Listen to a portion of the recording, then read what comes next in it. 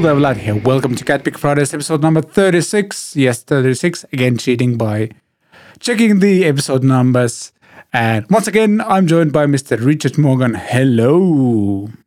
Good day to you, Vlad, and everybody watching this or listening to this. I hope you're all well.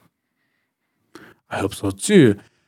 We are also trying something new and special because we're live on a group that was just created few days ago, and more on that in just a second. But yeah, what's going on with you, Rich? Not much. I'm very tired this morning. I was on the Blue Guitar live stream last night where I absolutely butchered playing Back in Black by AC/DC for the world. So that's out there if you want to go and watch that. It wasn't that bad, but we did a very fun episode where we talked about different guitar pickup types. So we had about 10 different guitars in there. We had a Strat and a Tele and my Epiphone SG with P90s and a 60s 335, and we'd borrowed an Ibanez RG to do the Active EMG thing, and it was quite cool. But yeah, a nice performance Back in Black to kick things off with, and it was fun. It was a fun show, but it went on for 2 hours and 40 minutes, so it was a long one. Hence my tiredness this morning. So I need some coffee to perform. It takes you a bit of time to get home as well, right? It does. It takes like the best part of an hour to drive back after the show, which finishes at about, I think we were done at about 10:30. So then you stay a little bit, you clear things up, you talk a little bit. Then you drive back and it's like -3 degrees. And the route that I have to drive is like basically, it's not a flat, nice motorway or something. It's up and down little roads. And it was really foggy last night. And there's always deer jumping out of the woods and stuff.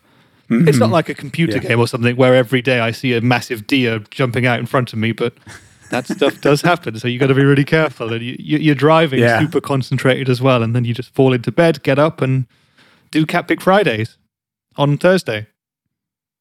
Yeah. So I'm confused. Well, I'm glad you're able to show anyway. But yeah, I know does Germany have is it mandated to have some sort of winter tires now? Because in Finland, that kicked in about a week ago. As long as I've known Germans and Germany, it's been a thing. So we've had our winter tires on for the past few weeks, and it does make a difference, when it goes down and freezes. And in the UK, that's not a thing. So you drive the same tires all year round. I mean, it never really gets as cold there or as warm, but still, I like having that. It's an extra layer of security. Yeah, definitely. And the highway that's nearby us, and we use that to drive almost any place. There's a design flaw where kind of the water kind of packs into some of the places, and if it freezes during that, it means that there's ice on a highway, and you can drive 100 kilometers on that or something like that. And if you have summer tires, that's incredibly dangerous. So, yeah. Yeah. I think in Germany you can get in a lot of trouble if you're caught driving summer tires and cause an accident in the winter or something. Yeah, same here. Yeah. So good that we both have our winter tires. And yeah, fun show today as well. And we're going to start by, first of all, let's say hi to Rick, who's saying hi to us already. For whatever reason. Hi, Rick. Is it Rick Hollis? Yes, though Facebook for whatever reason says it's Facebook user. But yeah, it's Rick Hollis, who unfortunately was according to his social media, he had some trouble with the second vaccine shot. So yeah, I just saw Rick. that Hope you're doing better. When I logged in. Yeah, hope you're well, Rick, and on the mend, and everything runs smoothly from now on. I'd hope to get to see you at some point, whenever that might be a thing. Who knows? Absolutely. Totally agree. Yeah, so we're going to talk about the new CatPick Studios Elite group. What is it? You're going to find out in a few seconds. And before I forget again, the show is available on Apple Podcasts, Spotify, YouTube, and, all podcast platforms basically. And if you want to be part of the questions and comments thingy, you can email us at podcast@catpickstudios.com. And what else? A bunch of different ways to support the show in the show notes. And also there's timestamps to different sections of the show. So if there's something that you're really interested in, feel free to jump there as well. And yeah, Rick says, thanks guys, I'm all good now. That is awesome. So really happy to hear that. Yeah, we're going to talk about the Boss FZ, or would you say FZ? Who says Z? British I'd say says Z. Yes, good. I'm learning something. W, so the Waza edition. I'm actually pretty damn excited about the pedal. There's hand-painted PRSs, limited edition pink PRSs. Then there's virtual Jeff. Some free sample packs that I actually downloaded yesterday and tried out a little bit already. Rich's album pick of the week. And also Somebody Hates Everything. That's the weekend watch teaser. Oh, and we're going to answer some of your questions and comments as well. And especially since we have a bit of live audience going on, feel free to ask any questions there. Oh, Rick comments that Aussies also say Z. So, yeah. I grew up watching Dragon Ball Z, so it's really tough for me to go Dragon Ball Z now, so... See, I think some English people would even say Dragon Ball Z as opposed to Dragon Ball Z, but I know people who say Z as well. I'm not surprised Australians say Z because, of course, they descend from the Brits. So, well done. They do. Well done descending from the Brits. What? All right, enough of that. Let's jump to recent happenings and talk about things that have happened recently. I'm on fire today again. Pew, pew.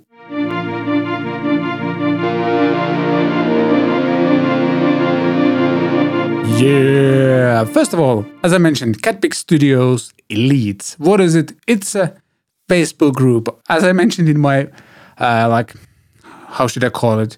Announcement post. I'm about 8 years late creating a Facebook group, but I finally made it happen. And a bunch of you lovely people have already joined there, which is super, super cool. There's, 70, 80 people, something like that already. And that group has been up for 2 days or so. So awesome.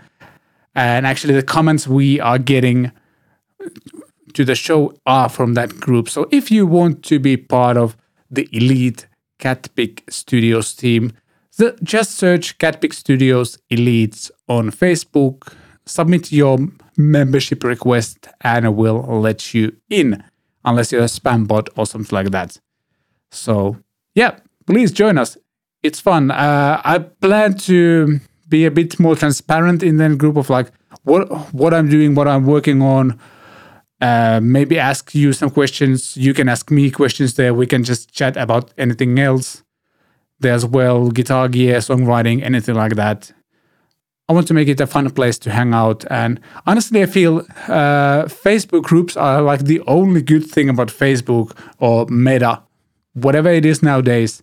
That's the only good thing about the whole platform, because I, for example, really, really enjoy the 60 Cycle Hum group. I enjoy 2 Notes group. I enjoy the Rev group because people chat there. It's fun. It's polite. You get your questions answered in a polite and friendly manner. And yeah, I hope CatPick Studios Elites, despite its name, will be a friendly place for everyone as well.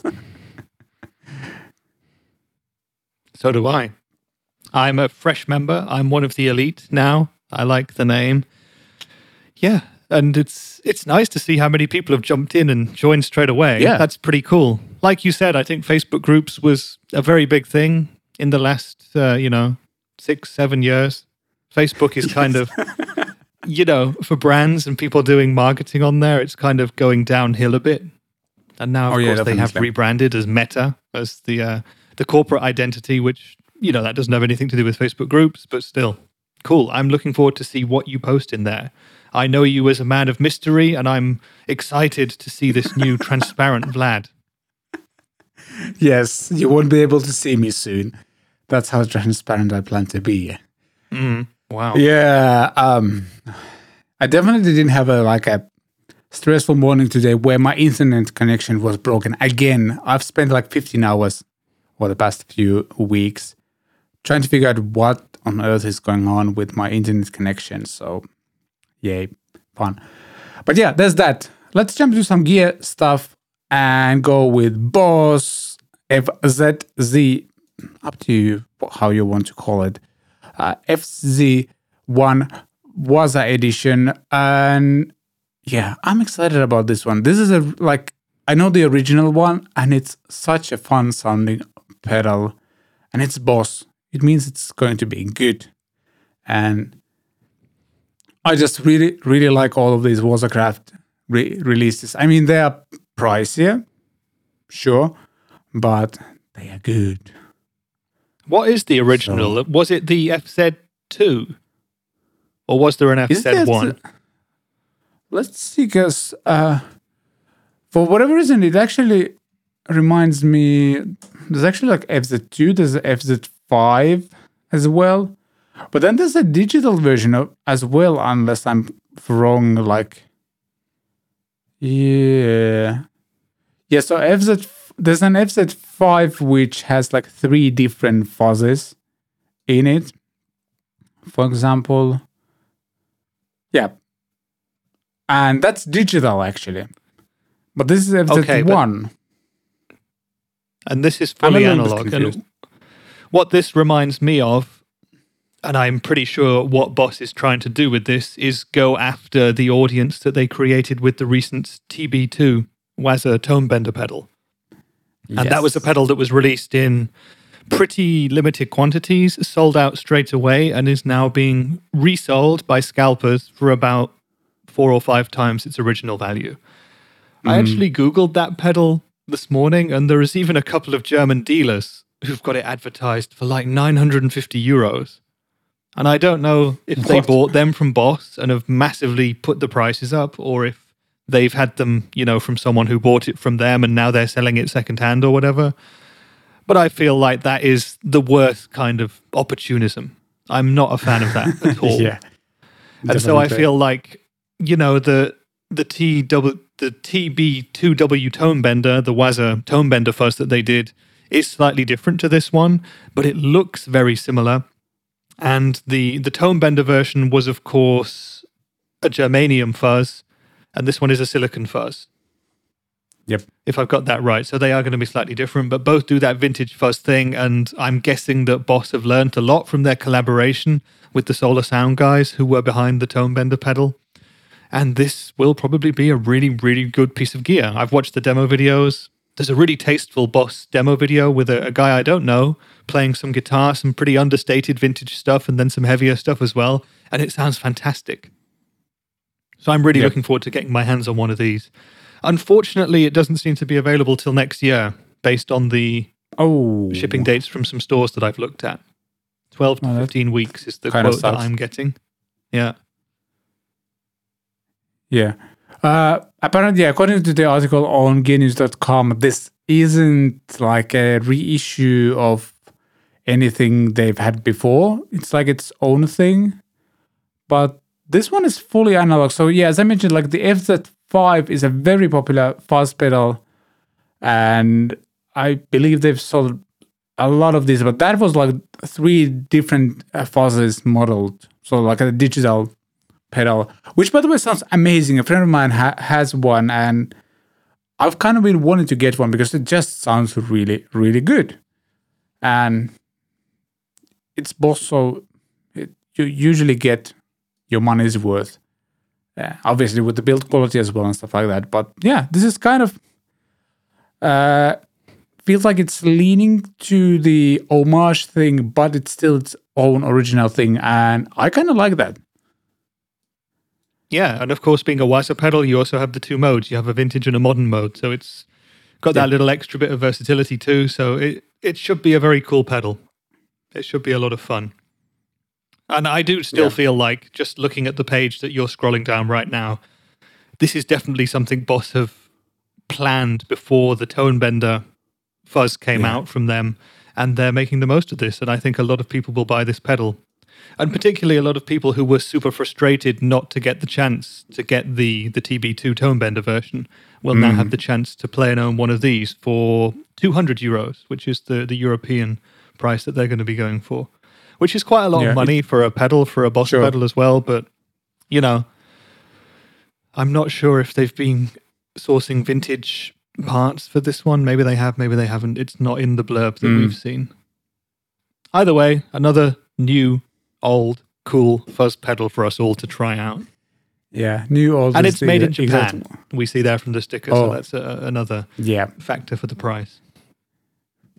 Yeah, I really like anything made in Japan, like guitars and pedals and stuff, because there's just like a certain feel. Like immediately when you pick that thing up, they usually feel like super solid, well crafted. Obviously pricey as well, but still. Yeah, I think this looks cool. Can't wait to try one out in 12 to 15 weeks. 12 to 15 weeks. So, they're going to miss the Christmas sales with that this. Kind of sucks. To be And honest. the NAMM show sales. I mean, the NAMM show's not happening, but 12 weeks, that would be after NAMM, wouldn't it? Wait. Yes, definitely. November, December. Since it's November 11th already. Yeah, it's about NAMM January time, actually. That's about 12 weeks. So this is probably when this pedal was originally supposed to be released. Yeah, I like it. Exciting times. There are so many cool pedals in the Waza range. You've got so many options now. I think they're doing a really good job with it. Yeah, the thing is like, the more I try Boss pedals, the more I'm growing to love what they do. And I'm almost leaning towards building like a full Boss fanboy pedal board at some point. Just because. Yeah, why not? They just work. They just work. Kind of like, is that a slogan by some other company? I'm not sure. Anyway, let's not dive into that anymore. Any deeper, something like that. Let's jump to PRS Custom Tremonti Limited Edition. Look at that. What's on the guitar? There's like a skull thing going on. A skull and some nice flowery lines. That is beautiful. I mean, what's talking about the... Yeah, it's hand-painted custom Tremonti Joe Fenton limited edition. I am not familiar with Joe Fenton, but I'm guessing he paints guitars. There's a picture of something that Joe has painted for Tremonti before. Well, that's quite something. There's like eyes and skulls, and that's a heavy metal guitar, let's put it that way. Kind of beautiful, but also a little bit disturbing. Yeah, it reminds me quite strongly of... I can't remember the name of the painter. Is it Hieronymus Bosch who does those, or did those kind of deathly paintings? I'm going to have to look at that later, but it reminds me of those. If I can find the link, I'll put it in the Facebook group or something. Yeah. I mean, I guess I kind of appreciate... Oh, there's more of these paintings. So, wait, is each of these guitars unique? Because we're not... It looks like it, doesn't it? Yeah. Well, if that's true, that's really... You know what? They are. Damn. Okay, that one I like even more. It has no skull. This has a skull. I'm not anti-skulls, but I wouldn't want to pay... Actually, I need to check how much this cost, because... £12,000 or so. Mm-hmm. It certainly isn't free. That it isn't, but it's extremely exclusive. In fact, it's unique because they're all a bit different. So this is a true collector's edition. I don't think anyone will be buying more than one of these, and I don't think once these have been bought, we'll ever see any of them again, because no one will be taking these out to gig or anything like that. Yeah. It's the kind of thing you'd see on the wall at the Hard Rock Cafe or something like that. Yeah. That's the thing. They're all very skull and death themed as well, which I feel is quite negative. But I guess, you know, black finished Tremonti designs. I just Googled Hieronymus Bosch, and there are some paintings that he's done, the Triumph of Death being the most famous, the one that I remember seeing, and actually on closer inspection it doesn't remind me of this guitar that much. It must be another painting I'm thinking of, but I'm sure that's where the artist here took some of his influence anyway. It would be interesting to know what exactly PRS were going for with this. You know, if they just, you know, met the painter and said, hey, do you want to do a run of 20 guitars? Or if he went to them and said, I've got a great idea to do this, to tell a story through artwork on a line of Tremonti guitars or something. I don't know. Yeah, maybe Mark is the one who like really loves the painter or something. I don't know. Yeah. I mean, it's kind of cool. Oh, yeah, there you go. Look at there's a little quote there. Back in 2014, Mark Tremonti had a guitar painted by the English artist Joe Fenton. It was a bit of an internet sensation in guitar circles at the time. Creating a design for a guitar is really enjoyable, Joe is quoted as saying. PRS guitars are a work of art in themselves. I approached designing each guitar as if I was embellishing a jewel with the shape of the guitar informing the final design. So there you go. And if you guys go to the link that Vlad's going to have in the show notes, you'll be able to see pictures of all 20 guitars. Indeed. Very much a taste thing, I would say. Oh, yes. Who knows? Maybe Absolutely. Mr. Tremonti himself will get one or two of these just to hang on the walls of his presumably large home. Yep. I mean, I don't see myself buying one, but I know some people will absolutely love this, so nice. That's not the worst piece of art to have on your wall. You know, yeah, if I were to buy one or win one or whatever, I know I wouldn't be able to play it because the part of the guitar where my forearm rests, my right arm to play, is exactly where the most intricate parts of the artwork are, and I'd feel like I would destroy it very, very quickly. And of course, if you had this guitar and then played it, it would lose value immediately. So these are not built to be played, are they? Not sure, but also I was going to mention that PRS finishes are designed, like all the polyurethane finishes at least, are designed in a way where they really, really don't wear out. Like I think Paul has said that he wants to build guitars that look brand new 2, 3, 4 years in. So... Yeah, you quite often see threads on forums where people ask, have you ever seen a Relic PRS? Yeah. You don't. There are a couple out there, but I've never seen a good one. I've seen a few which have had natural wear and tear over a decade or so, and they look pretty cool, but PRS is kind of a brand where you want it to be pristine, I think. So it's not like a classic-looking Gibson or something. They want to be shiny and new, and with such beautiful flame maple tops and artworks in this case, you don't want to get them scratched. So it's good that they don't have nitro on them, I guess. Yeah, definitely. With like Gibson Les Pauls, the idea is that it will wear out over time. Like I think actually, like even if you don't do anything with the guitar, like nitro would still kind of wear out and change a little bit over time. But yeah, especially if it's in the light. Yeah. Yes. So it's a different approach. I can see both, like why people like either. So why not if you have the means? Moving on to a little bit more affordable PRSs. PRS adds a new limited edition Pink Lotus model to its SEP20E parallel range. So we're talking about an acoustic guitar and like a smaller body one as well. And it's pink. And it looks cool. And it's an SE model, so the price was, $579 on Thomann. Let's check the availability quickly as well. Available right away. There you go. $579 shipped to Finland. I kind of like this. Looks cool. It's a pink guitar. Yeah, it's again something which is very much a niche item, I would say. I really like the color of it.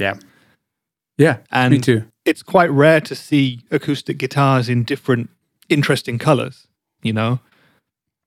Often people choose between a mahogany or a spruce or a cedar top, and that's about it. Yep. You don't see that many finished guitars. I mean, Fender do a line, the Sonoran ones have colors, but generally more serious acoustic guitars just have the wood because that's what, is responsible for the sounds and so on. And putting more finishes on it restricts the acoustic vibrations and the tones and so on and so on. Yep. So this is very cool. I feel like they're definitely targeting a certain market segment with these guitars. I don't want to get into any Mayer fans. gender-based discussions or John Mayer-based discussions about this guitar, but I definitely feel like they know exactly what they're doing, and there will be a certain group of people who will snap these up. It's probably a very good performing guitar. For €580, we can expect a solid top, a solid back as well. Sides probably not solid. It's got a Fishman GT1 pickup system in it, so you can gig with it as well. The one thing which I don't like about it visually is the fact that it has the same headstock as an electric PRS. It doesn't fit for me. Yeah, let's check out the Tolman pics here. Yet, I think that works better. Like, I was pretty close to buying a Dreadnought version of a PRS acoustic some years ago, and I really like the sound.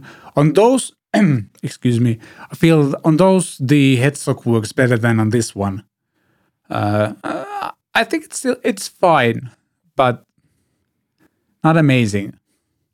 When you look at those pictures with that headstock and with the birds as well, it almost looks like an electric neck that's been photoshopped onto a parlor-sized acoustic. That's true. Yeah, I totally agree. But I'm sure that one. also makes it very easy to play for an acoustic guitar as well. So these are probably great.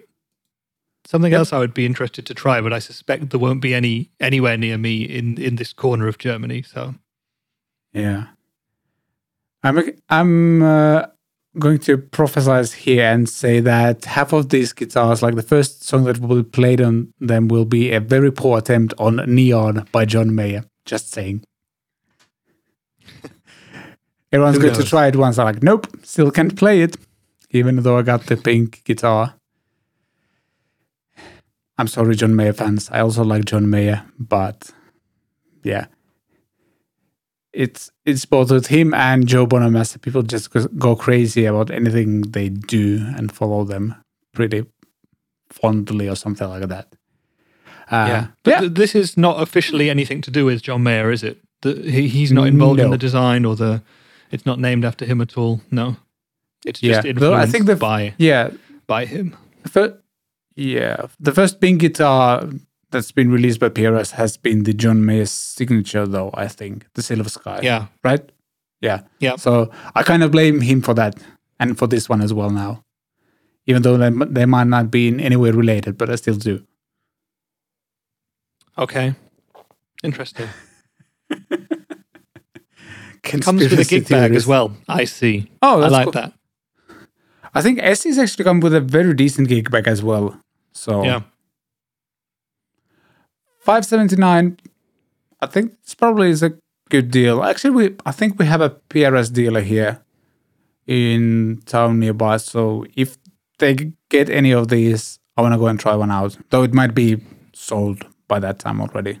So yeah, who knows? Limited to 2,500 of these worldwide. Which doesn't sound that limited to me, but lots of people buy acoustic guitars.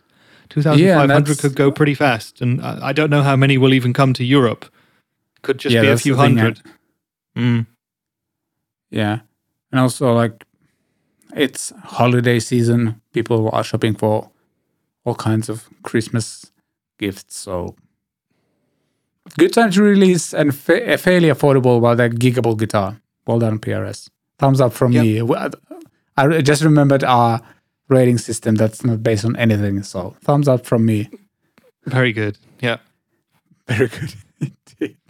All right. Before we jump to the next section and talk about the virtual Jeff, a word from our sponsor. I guess it's technically a sponsor. You can become a good songwriter, but in order to get there, there's something you need to do. Write a lot of songs. Songwriting is often portrayed as something that only people with special talent can do. But in reality, it's as most things in life. The more you do it, the better you'll get at it. However, finishing a first song can be a challenge, and even if you manage to write your first song, doing that on a consistent basis is hard. That's where Get Songs Done can help you. Get Songs Done is a songwriting course that teaches you new, structured songwriting method that guarantees you will finish your song every time. Get Songs Done was born from a real-life situation of having a family and a day job, but still wanting to write and release songs. The songwriting method makes sure that whether you have 30 minutes or 3 hours at your disposal, you'll always know what to do next.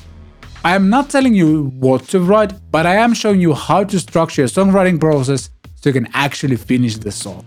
We'll go from different ways of coming up with song ideas to creating a rough song structure, arranging your ideas into a well-flowing song, and adding those sweetening details to make it sound exciting and professional.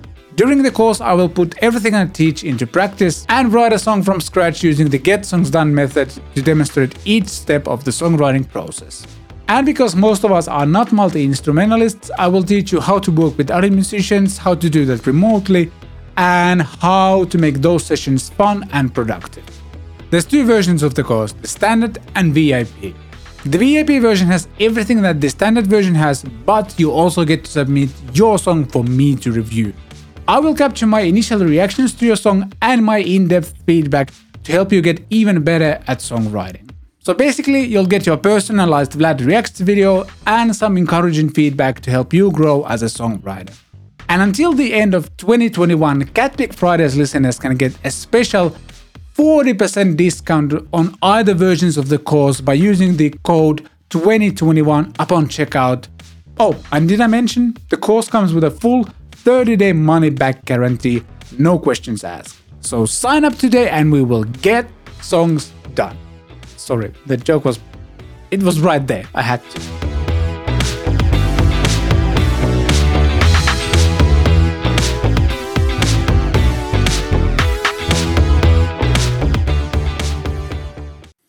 Oh yeah, being the true professional. I gotta mention a couple of things. First of all, I completely forgot to mention that the links are in the show notes to the whole course. Forgot to add that in the video. I definitely didn't edit that video yesterday evening once our kids were asleep and in a bit of rush. I'm also like being professional and wearing exactly the same hoodie as we're wearing in the ad.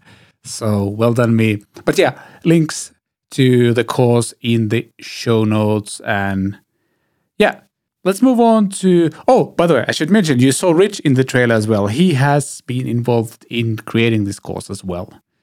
And he might be involved in a upcoming song release as well that kind of relates to the course. That is all I'm going to say. And next we're going to talk about Virtual Jeff. Where's Jeff? Where's Jeff? There is Jeff. That's not Jeff. This is Jeff. Virtual Jeff, the digital whammy bar for any guitar. And there's a new updated Virtual Jeff Pro available. Is Jeff like some sort of English name joke thing I'm not quite getting? Or is it just... Is like Jeff a stereotype of some sort of something? What am I missing here? I don't know. I'm also missing something because I'm sure this has not been named seriously and I can't find any reasoning as to why it's called Virtual Jeff anywhere. And the guys who created it are not called Jeff, but the name Jeff is quite a funny name. So I don't know. Yeah. You know, and I don't say that in a rude way about anyone named Jeff who may be watching or listening to this podcast. It's just it just sounds kind of funny that this product has been named Virtual Jeff. Perhaps there was a famous player who originally used a whammy bar called Jeff something, and they called this the Virtual Jeff. I don't even know. Did someone called Jeff create the original? It will remain a mystery to us until someone in the comments tells us, I think. Yeah, Rick just commented he was also wondering about the Jeff connection because like they're actually calling this virtual, like in the article there's a photo and the text says Virtual Jeff Goes Pro. Anyway, so basically it's a digital whammy bar that you can retrofit on any guitar. And yeah, it's a digital whammy bar, which is very interesting. You kind of should check the photos, how it looks. It's very difficult to describe, but you can attach it to almost any guitar. And apparently it won the Best in Show award in 2016 at NAMM. Sure. And it also comes with a Virtual Jeff Pro pedal that allows you to have different whammy presets for it as well. And there's also a virtual capo Fox chorusing effect via hold and a blend mode. And all this might sound a little bit confusing, but the article ensures that the video below will clarify all of that. So yeah, and apparently you don't have to mod your guitar either. Right away, when I see the price, I'm way less interested. Sorry about that, Virtual Jeff Pro, but it's $599. $599. And available in 12 to 15 weeks. Okay, so it was going to be a NAMM 2022 release. I mean, it looks amazing. Yeah, and the video for it is incredibly impressive. So the Virtual Jeff Pro takes no prisoners. It sounds just like a whammy bar, and it can do way more than what, an old school analog, whatever, whammy bar or Bixby can do. It sounds really, really cool. I love the idea, the concept behind it. It's actually an Australian guy who we can see on screen right now, Peter Walker, I think his name is, who came up with the idea. Yes. And I think what he says in the video is that he wanted to be able to install a whammy onto his 66335, and now he can do that because this is an item that can be easily fitted. You kind of stick it onto the guitar behind the bridge, and I assume that the sticking technique is not using any glue that leaves a residue or anything like that. But I would recommend anyone to... I would recommend anyone who's interested to watch the video, which is on the page that we'll link to, because Peter does a variety of different playing techniques. He shows off the different sounds and the different options you have with the product. He sticks it on an old Strat, his old 335. He sticks it on different acoustic guitars. He does metal stuff with it. It sounds like a great product, but as Vlad said, the sticking point is going to be the fact that it costs €600. I mean, a lot of people will be in the market for a guitar with whammy capabilities, but you can get a whole setup for €600, can't you? This will probably be for people like Peter who have a beloved, possibly vintage guitar that they don't want to modify in any serious way and want to try the whammy and have €600 spare to spend on it. Yep. Yeah, that's the thing. I'm like for €600, you can buy like a very decent Squire or something with a whammy bar. Exactly. It's not the same. I get that, but I mean, installation-wise, we're watching the video. That looks... Is that it? Yeah, that's how you install it. It takes about 10 seconds, and there you go. He's demonstrating that you can wipe the glue right off afterwards, or the stickiness, or whatever it is. So a very kind of non-dangerous idea for guitars. I guess it works on old nitro finishes too. I'm not sure if it's something that I would want to try if I had a very expensive guitar like that I absolutely didn't want to cause any damage to, but this looks super cool. I'm kind of surprised that we've not heard about it, seeing as it won Best in Show at NAMM 2016. Yeah. It would have been really on our radar a bit. How much they have sold. I mean, I could see some people absolutely loving this. It's like a niche group of people who need this, but this could be a lifesaver for a lot of them. So I kind of get it. Oh, do you charge it as well by plugging it into a pedal? That's smart. Yeah, that makes sense.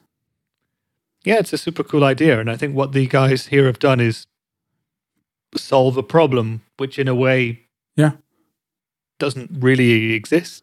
It's just a super luxury way of being able to add a whammy bar to other guitars. You know, it's a cool thing. It's one of those non-essential niche inventions that is probably amazing, and it will live or die on who uses it, how cool they seem to be when using it, and how many people think, I need to get one of those as well. I mean, imagine if you're Jeff.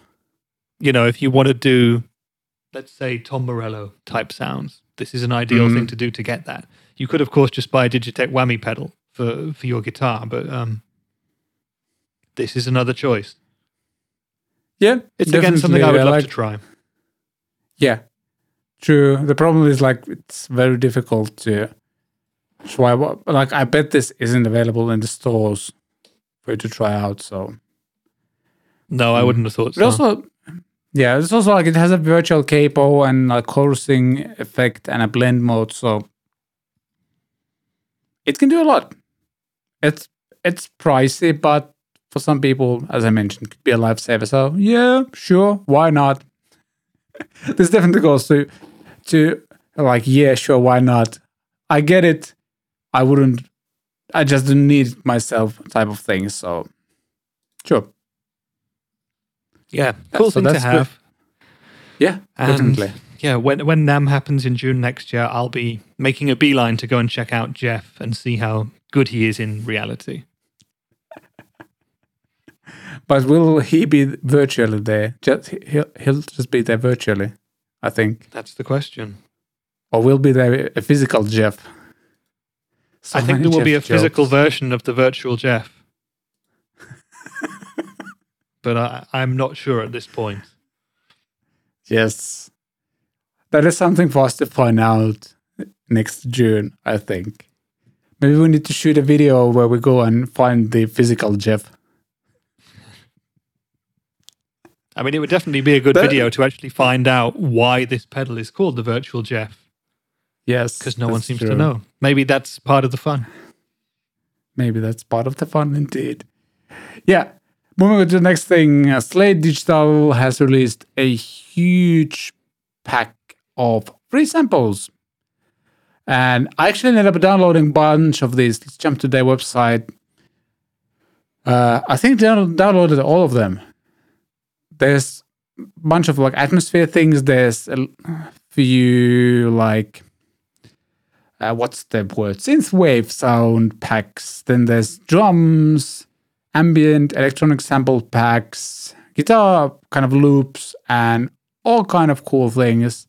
And as I mentioned, all this is for free. And by the way, we are not in any way associated with Slate Digital.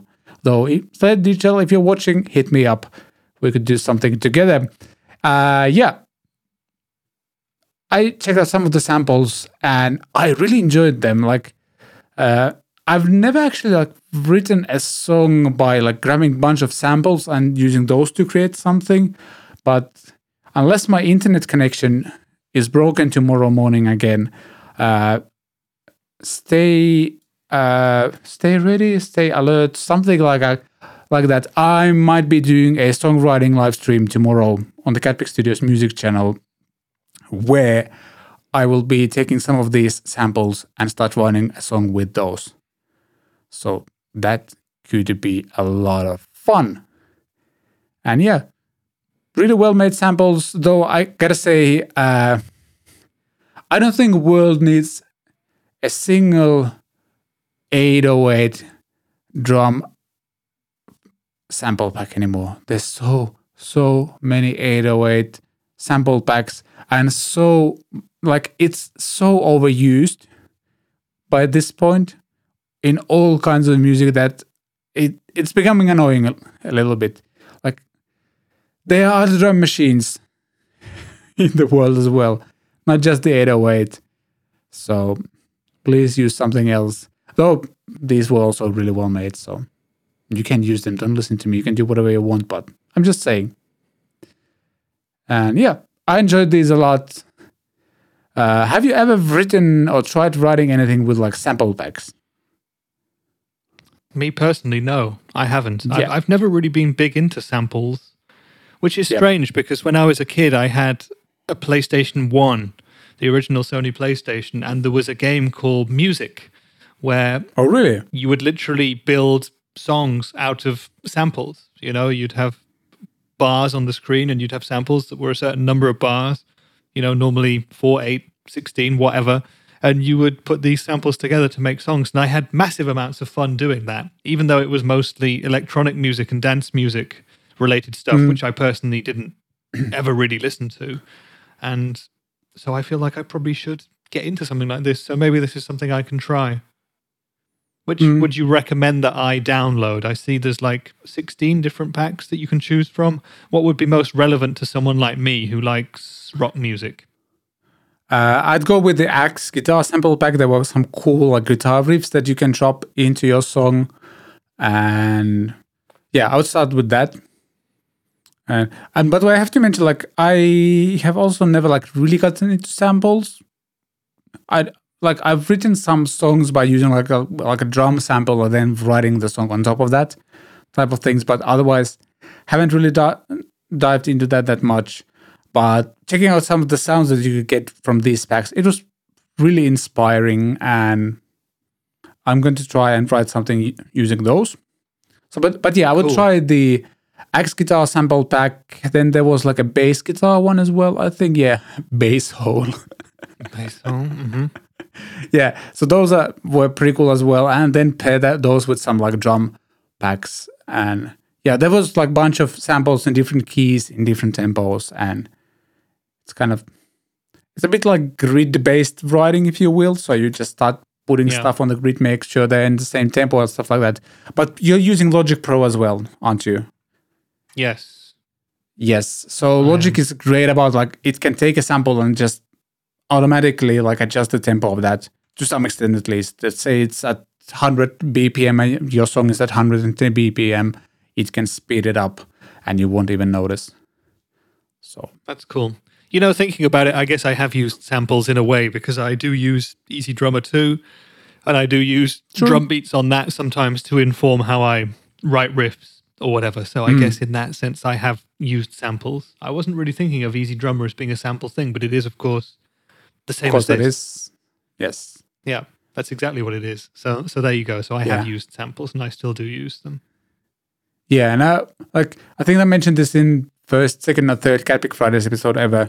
Back in the day when I was doing this as a solo act, my first song, and I'm putting that in quotes, was written on EJ, something like which sounds very similar to what you described on a PlayStation. That was on a PC. It was basically just a collection of samples, and you could like stick them together and kind of write, again, putting in quotes, write songs with that. And me and my brother did so many of those. And then we used use the headphone out on our computer and run that into a like cassette recorder and recorded our songs on the cassette. And that cassette might still exist somewhere. I probably need to dive into my dad's archives and see if I can find it. That would be really fun to find, though I don't have a cassette player, so that's a challenge. Yeah, you'd have to somehow digitize that or just do some kind of live listening party or something. Find the tape and play it for the CatPick Studio Elites group. That's true. For elite listeners only. Yeah, that's definitely one way to do it. I totally agree. Yeah, but anyone listening and watching, go grab these. You never know when you might need them or like what they might inspire you to get, because you have absolutely nothing to lose since it's completely free. There's no strings attached here or anything like that. You might be added to the email list, but you can subscribe from that whenever you want to. So thank you, Slate Digital. This is really cool, and I'll probably be writing something with these very soon. By the way, each of the packs is like a gigabyte size download, so like it's not going to fill up your hard drive that much, depending on your hard drive size that is, but still. Not like huge, and like everything is really well organized, so it's easy to navigate everything. So yeah, links in the show notes to this stuff as well. But next, I think it's time to dive. Let's not drive anywhere, but dive into richest album pick of the week in everyone's favorite album segment of CatPick Fridays, and also the only album segment of CatPick Fridays. I'm so fired today. Albums of our lives. Like plastic on a CD shelf, these are the albums of our lives. Yes. Yay. So it's go ahead. My turn again. And this week's album alludes to my dark past as a ska punk fan. Well, I don't have a dark past or anything like that, and I still listen to some ska punk today, but this is a record that I have listened to semi-religiously, let's say, since it came out. It came out in 1998, so it's an old record now. It came out when I was 1998. I would have been 14, I guess, when it came out. It's Hello Rockview by Less Than Jake, and this is probably the least cool of all the albums of our lives that we featured on the show up to this point, but it is one of the most fun. I absolutely love this record. Vlad, are you familiar with Less Than Jake? Not by name at least, but somehow this album cover actually looks familiar, so I need to check it out. They have a couple of really famous songs. The most famous song of theirs is on this record. It's called All My Best Friends Are Metalheads. So if you've ever listened to like a pop punk or a ska punk compilation from the early 2000s or whatever, this will be on there. Yeah. It's an amazing song. Yeah, this is a record that is quite different to a lot of the other stuff in my collection because, as you guys will know, I listen to a lot of more downbeat indie and I listen to a lot of punk stuff and I listen to a lot of folk as well, which we haven't talked about so much on the show yet, but we'll get into at some point. And Hello Rockview and Less Than Jake is just kind of the polar opposite of that in some days. It's super upbeat, super happy, super melodic, and super catchy. This album is catchier than COVID. Maybe. I can't make that joke, can I? But it's full of supremely catchy tunes and melodies. And one thing for me which is difficult with ska punk is that you have too many upstrokes, clean upstrokes on a guitar, and you have too many trumpets in the brass sections. There's no trumpets in the Less Than Jake brass section, at least not during this era. There was a saxophone and a trombone, I think. And the guitar player and singer, Chris DeMakes, is also a bit of a metalhead, so you don't get that much clean upstrokes. You get some songs that feature it quite heavily, but on a lot of the songs you don't get any of it at all, and you get a number of amazing riffs. He was influenced by people like Metallica and older punk bands like Operation Ivy, if any of you are familiar with those. And it makes for a really rocking ska punk record, and it starts with an amazing song called Last One Out of Liberty City, and it carries on in that upbeat vein. All the lyrics on the record were written by the band's drummer, and they were written about a 4-year period in his life, I think, where he just went through things that young adults go through, you know, leaving your hometown, coming back to your boring hometown, relationships, jobs, having a good time, however you choose to do that. And that's what this record is about. And I've seen Less Than Jake live so many times. They always play a bunch of songs off this record because it's their classic.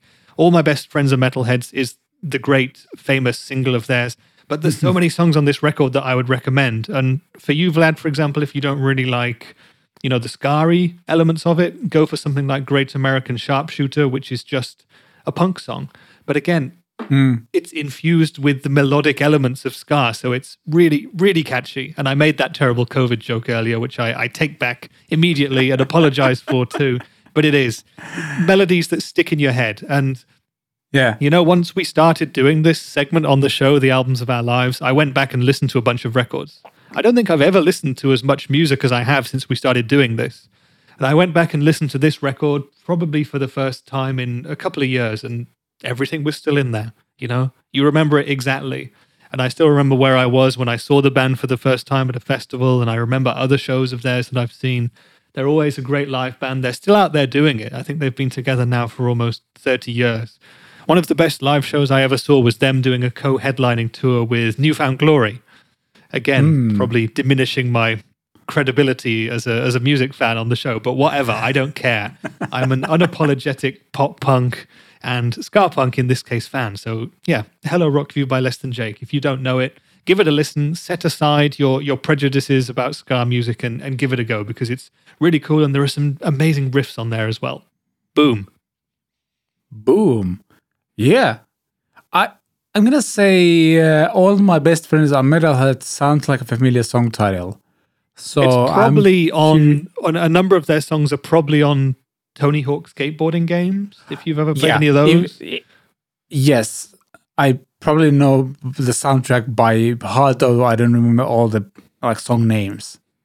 Yeah. I don't know that for certain, but I'm guessing they're on there. I mean, timing-wise, so this was 98.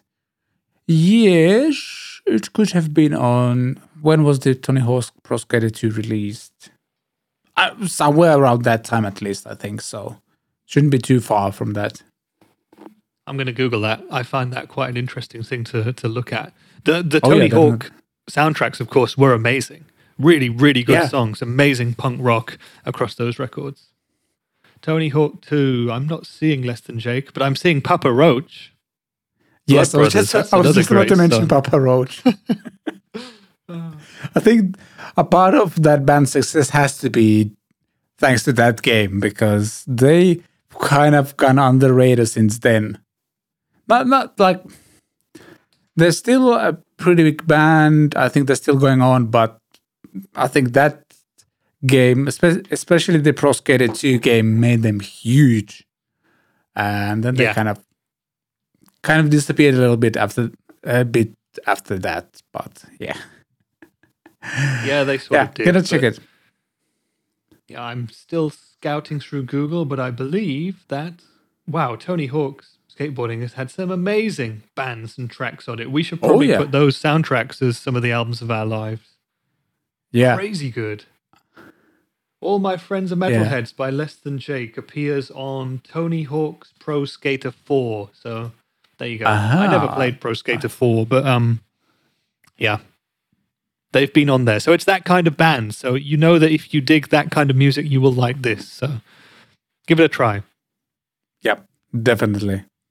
You also said that you remembered the cover or recognized the cover in some way, and perhaps you did because looks familiar for some reason. The cover was made, and the whole CD booklet is made like a comic book.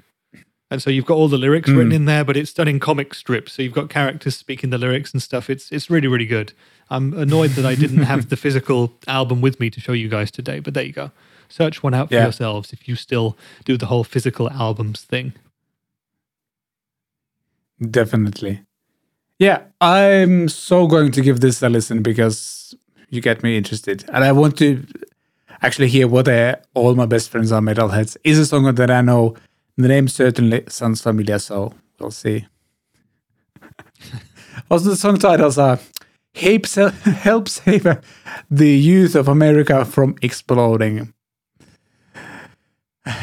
Yeah, it's just, I think in these times, in this pandemic era, having records that are also fun is very underrated.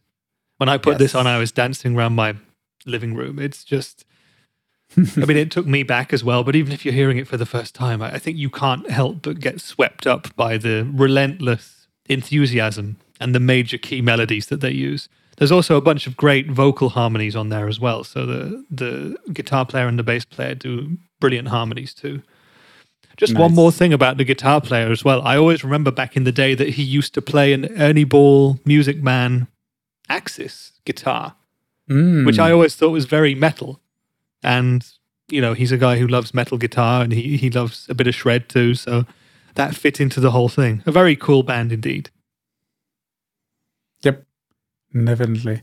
Yeah, I'm going to check this out and I'm going to drop a link into the show notes for you to check out the Wikipedia page if you want to find out more about the band and the track listing and stuff like that. But obviously you can find this music on YouTube and streaming services. You know where to find your music, I think. I don't need to tell you where you can get it.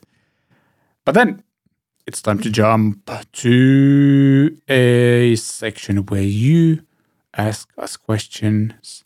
And it's called Questions and Comments. Questions and Comments. Yeah.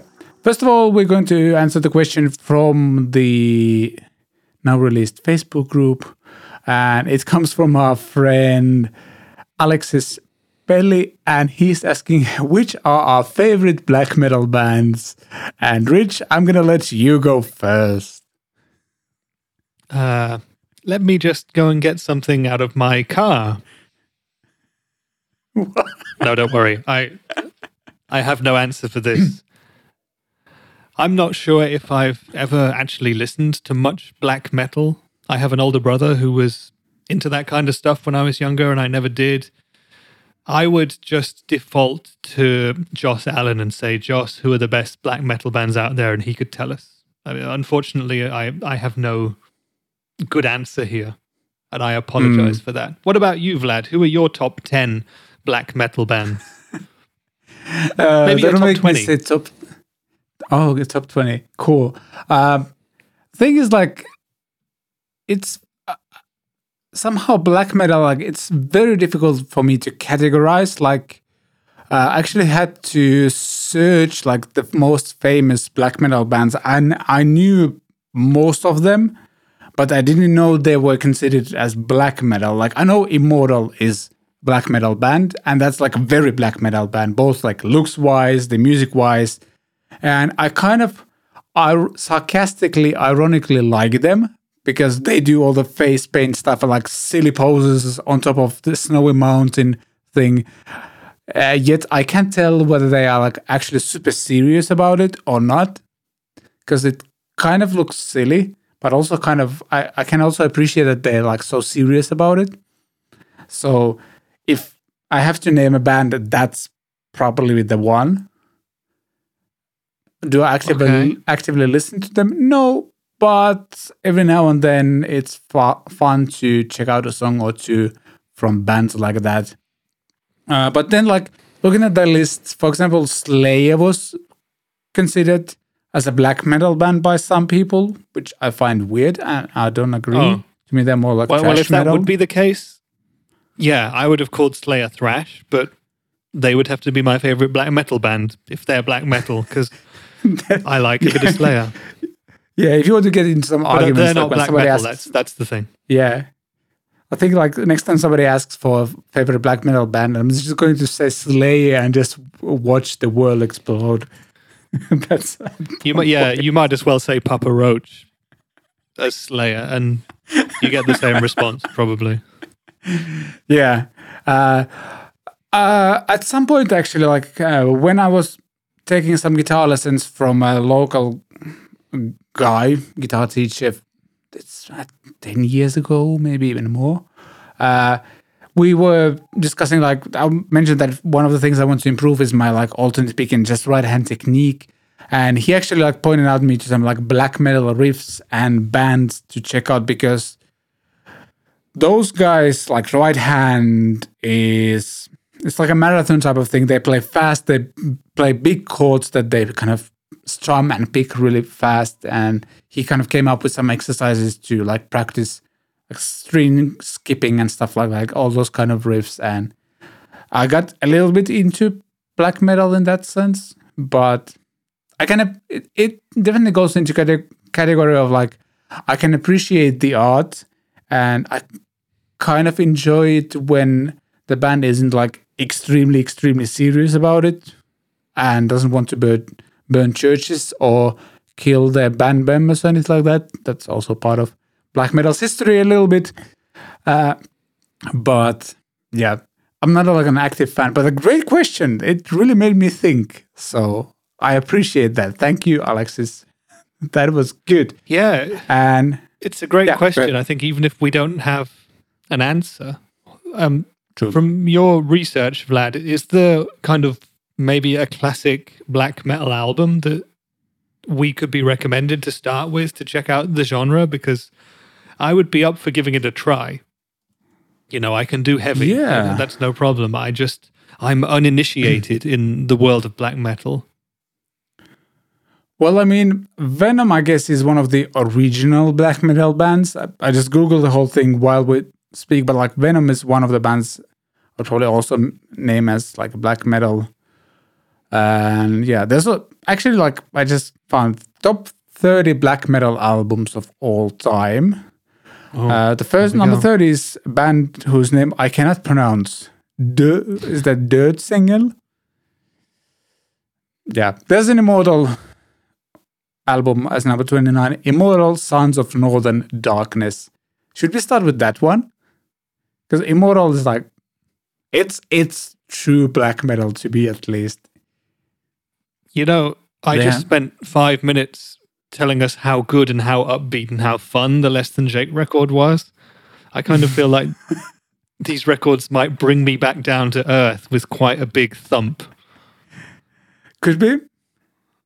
Could be. Give us the top 5 of those top 30 albums. Let's do that. Let's skip to the classics. Number 5 is Dark Throne Under a Funeral Moon. By the way, I can share this view. Why I'm not doing that? There you go. Yeah, do it. I've heard of Dark Throne. I don't know if I've ever heard any of their stuff, but I've heard of them. Yeah, same for me. Okay. That I like. Also, like that part of black metal is that it doesn't have to it kind of doesn't have to sound good. The mushier, the better. at least with some bands. That's kind of a thing. Okay. There's that. Dr. Bone, number 5. Number 4, Dissection, Storm of the Lights, Bane, 95. Mm-hmm. Like the band name. I hope a lot of it is tongue-in-cheek and done with a bit of humor. It must be. Some of them are not, unfortunately. Mayhem, De Mysteris Dom Satanas, something like that. Oh my God! Read the lines of text there. I just was reading them as you talked about it. Yes, very interesting. I was so just this is one of those more serious ones. I got it. Yeah. Wow. Interband murder. So there's a story behind that record. Blimey. Yeah. Number 2 is Bathory, Under the Sign of the Black Mark, 1987. All of these are fairly old. Yeah. And number 1 is Emperor, Anthems to the Welking at Dusk. Okay. Okay. I've heard of Emperor as well. So the other couple of bands that I've heard of, again, mostly through my brother listening to them a lot when I was younger, who maybe have black metal bits, would be Cradle of Filth. I've been forced to listen to quite a bit of their stuff when I was younger. I was not hugely into it, but you can appreciate the musicianship there and the vocal talents of Danny Filth, I think the singer's name is. And yeah, the other one was Napalm Death, who I always would consider to be grindcore, but you see them come up in black metal conversations or black grindcore as well. That's the thing about metal, isn't it? There's so many different pigeonholes and mini genres, and everything is compartmentalized and put into little boxes and stuff. It's hard to know what's pure black metal. That's true. And it's perhaps a Spotify playlist would be somewhere to start. That's true. Yeah, because I think with Cradle of Filth, for example, some people don't think that's like true black metal because it's like too symphonic and stuff like that. Yeah, there you go. Any melody in it, and it's no good. You see, there you go. It's tricky for me. That's true. Yeah, I hate the whole metal genre guessing game, like what's what and what isn't. It's stupid, but yeah. So there you go. We just spent like 10 minutes discussing black metal, and both of us know nothing about black metal. So thank you. That was interesting. Or maybe we just lost like 15 subscribers. I'm sorry about that. Yeah. If we just Alexis, if you're still listening to us after we've shown ourselves to have no knowledge of your favorite genre for the last 10 minutes, maybe you can give us a recommendation for us to listen to as well, and we'll give it a definitely. go. And maybe talk about it in a future episode. Absolutely. Let's jump to a second question that was commented on last week's episode. Actually, I don't have a screenshot available, but it came from Nick B, and he commented on the previous CatPick Fridays episode that I'm on the waiting list to get the King of Tone, but I'll definitely pick up the Joyo copy. So we were talking about the Joyo King of Kings, I think was the name, right? Unlikely. Yes, for those who don't know, last week when we checked out the article, the question was, will this Joyo pedal sound like King of Tone? And then the article answers, unlikely. So there you go. Unlikely. Yeah, okay. Yeah, so the comment goes on, I'll definitely pick up the Joyo copy. The Joyo R series are seriously good pedals. I have full confidence that Joyo has made a quality homage to the King of Tone. First of all, Nick Big, thank you. And yeah, Joyo makes very decent pedals. A lot of them sound really good. Yeah. So, will it sound exactly like King of Tone? Unlikely. But unlikely. Does that mean that it will sound bad? Unlikely. That's the thing, isn't it? I mean, there are so many, Eastern pedal builder companies who are making designs often influenced by very strongly the classic designs that were built in America or in Europe or whatever. And, there are other companies like Nuix, who both of us have featured on our channels. There's Joyo, and there's plenty of others, and they make great pedals. When it comes to the circuits of these, especially overdrives, I think it's very easy for companies to get something which is basically exactly the same. And that's when we start talking about clones. But it's in the quality of the individual components that they put inside each of the pedals and, the pedal and the casing itself that makes the difference. People talk about tolerance values, chips and capacitors and resistors have different tolerance levels, and certain builders, for example, what's his surname? Mr. Klon. He goes for only things with minute tolerance percentages, so everything will basically sound the same. Whereas in a pedal maybe made by Joyo, and I don't know this, I'm just using this as an example, they might have a wider tolerance range, and it might go 5% either way, and that would mean that two identical resistors could be 10% away from one another, and that would make the difference in tone that you can perceive with the human ear. Yep. So, and will it sound like the King of Tone? Yes. Will it be exactly dead on? Unlikely. Exactly. There you go. But yeah, thank you. I totally get the point the commenter was making here, and yeah, me too. I mean, was the waiting list 4 years for King of Tone? When I got on the list, it was about 3, and it's closer to 4 years now, which is very, very crazy when you think about it. And the thing is, you get yourself on the list, and when he has on his website, his super old school website, the date. And if you were on the list on this date or before this date, you can order a pedal.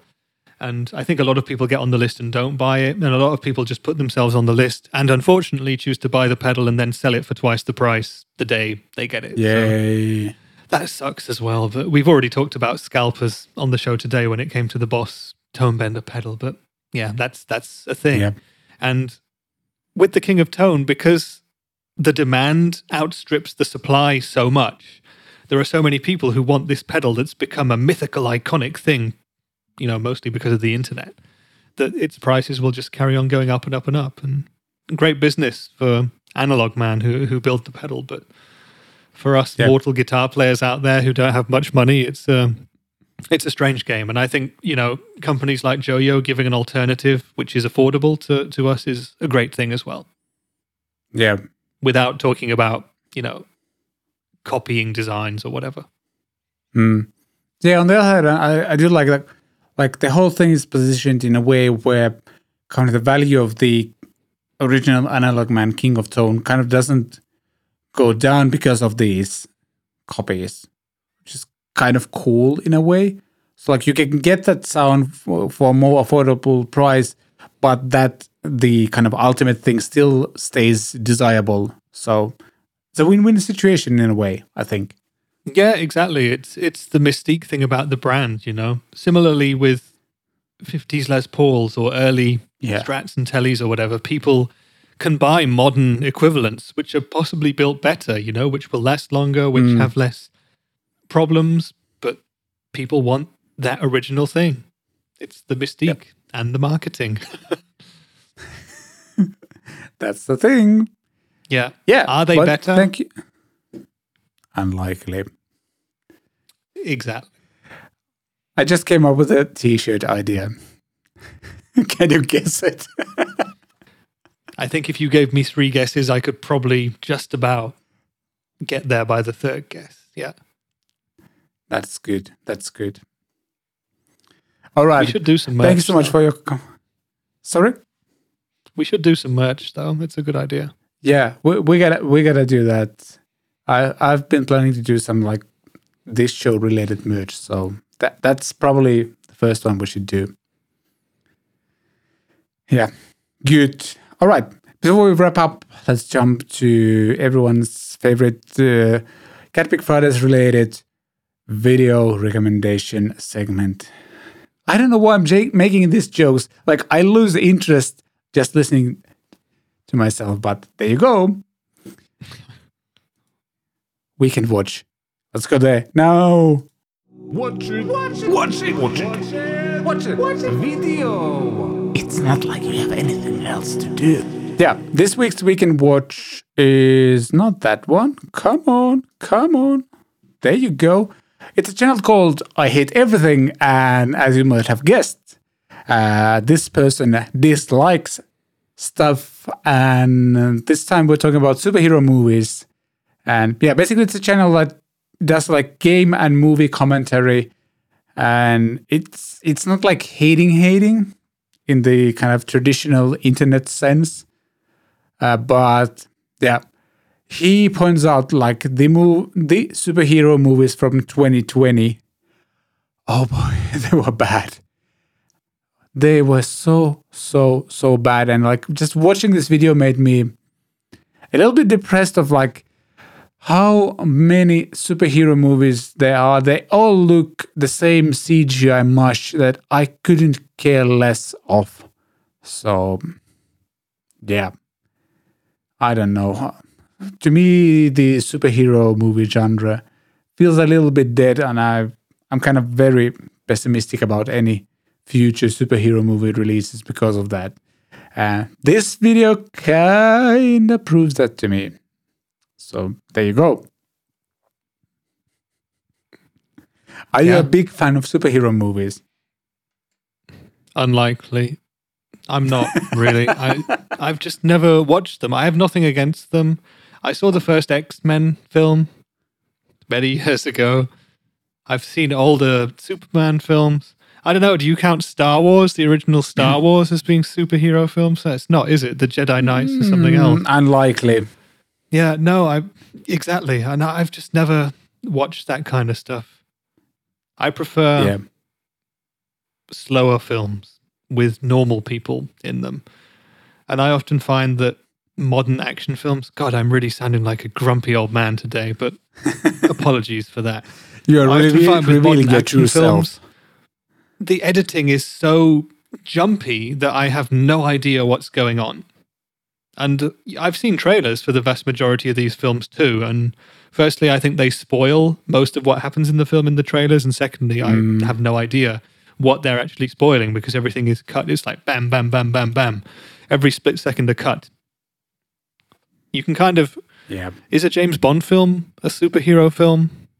Is he a superhero? Almost, at least. Borderline. Yeah. I'd say. You can go through the different eras of James Bond films, and nowadays when they fight and it's all dark and it's like wobbly camera and cut every 0.2 seconds, you just got no idea what's going on. In the old days, they just used to sit a camera down on a tripod and let two guys have at it and you'd see what was going on.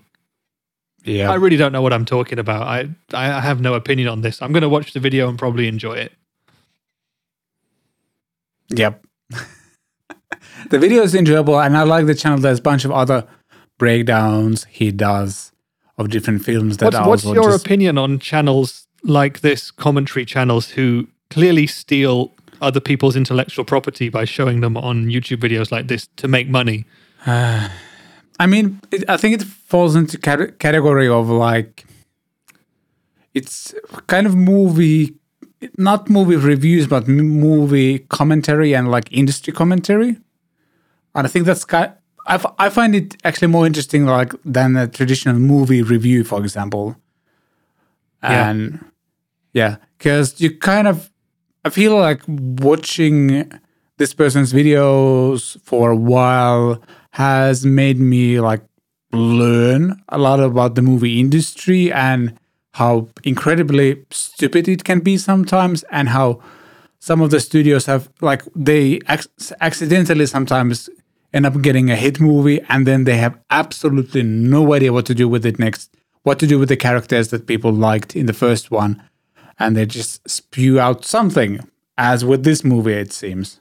Because just watching the clips from this movie make me dislike it, and I kind of like the Wonder Woman one a little bit when it came out.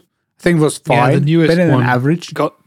The newest one got terrible reviews, didn't it? Yeah. I still listen to a very famous BBC radio show about films, Simon Mayo and Mark Kermode's film reviews, and that's where I get a lot of my information from.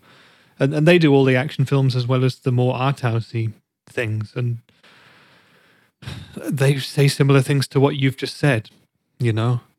It's I think it's also a generational thing. I think a lot of these modern superhero films are made for people younger than me, because I have to admit that there is a generation younger than me, a generation who grew up with iPads and Snapchat and TikTok, and they have different attention spans and different approaches to what they need to see to enjoy a movie, you know? So Yeah, I actually have to kind of, if not disagree, but add to that.